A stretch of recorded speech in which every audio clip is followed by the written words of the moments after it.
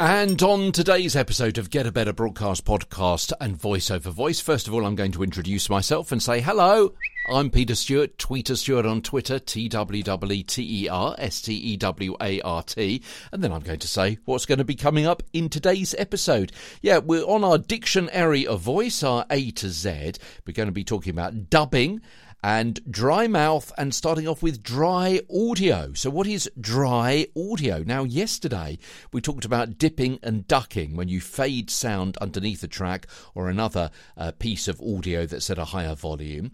Let's just remind ourselves what that was, because it leads quite nicely into today's explanation of dry audio. So dipping and ducking is when you have some music and you're dipping it slightly, you're reducing the volume of that so you can better be heard over it. Or you may have another sound. So you may have some music but want to play the sound of a car starting over the top of it. And that's actually the clue.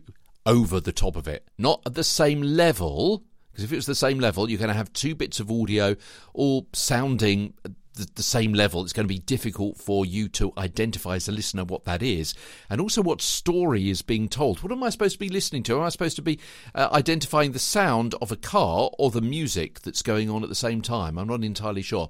For example, if you've got a bit of drama going on and you've got the sound of a car running, but also you've got some people talking as well in the car. Well, hold on, I can't hear the people talking and identify what it is exactly they're saying, because the sound of the car or the train or the bit of machinery, whatever it is too loud. Okay, so here's our bit of music that we used yesterday.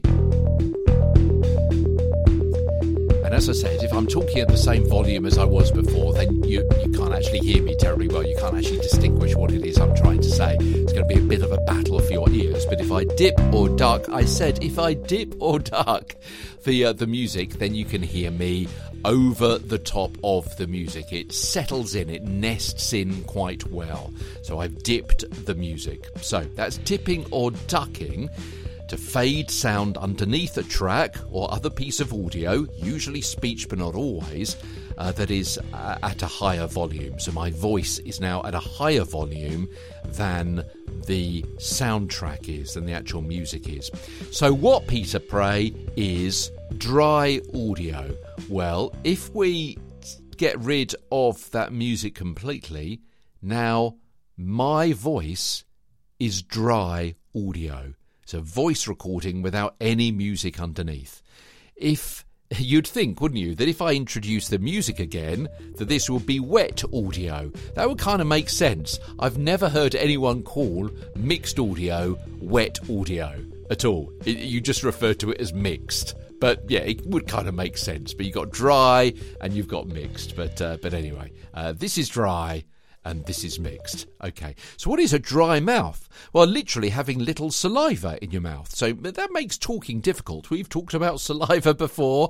As we come up to episode 1000, we've talked about all of these things before, some of which in some detail. And the usefulness of saliva.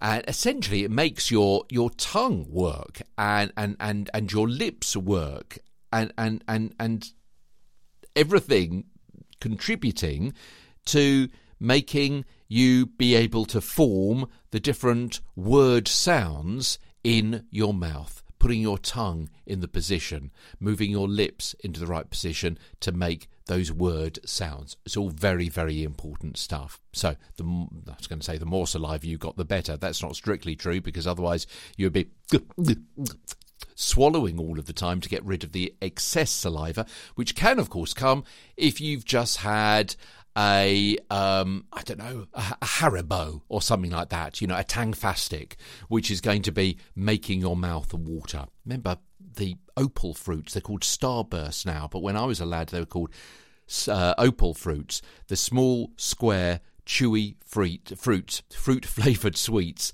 and their slogan was made to make your mouth water. And they did, because they were very tangy. And you don't want that when you're going to be going into a voiceover session, or if you're going to be speaking on the radio or a podcast, for obvious reasons. But you do want moisture in your mouth.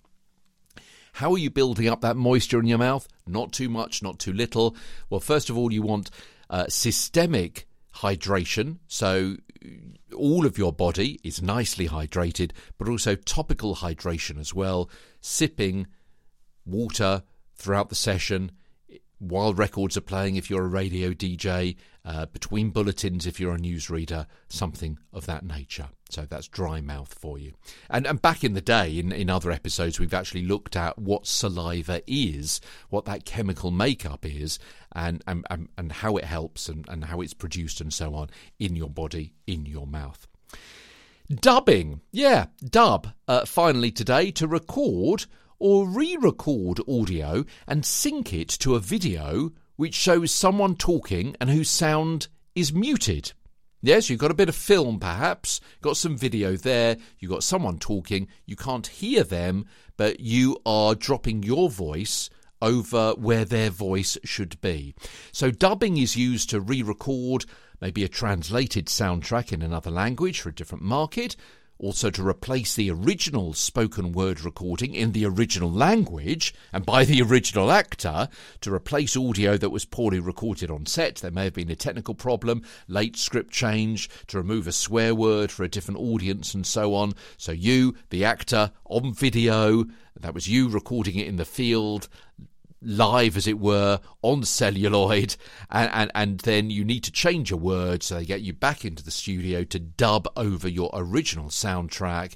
It's a bit messy, it's a little bit difficult because they've got to get that background noise as well, but leave that to the audio engineers, and you've got to replace one word or a phrase, could be a script change or something like that. And we've spoken about this before a few days ago, I seem to recall. The spoken word of any dub has got to obviously sync with the mouth movements of the original performance. And that's obviously quite difficult for a translated script because you could be talking in a different language. Yeah, we spoke about this a few days ago, didn't we? But the timings of each line have certainly got to be as close as possible to the original, because obviously you can't stop talking with your language, with your overdub, and then have the original actor's mouth continue speaking for another couple of seconds. It's out of sync, it feels awkward, it destroys the pace of the film or whatever it is that you're watching. Tomorrow in the show, we are moving on to ease. Eye-brain-mouth coordination, emphasis lists, and ellipsis, as Get a Better Broadcast podcast and Voice Over Voice continues. Where are we?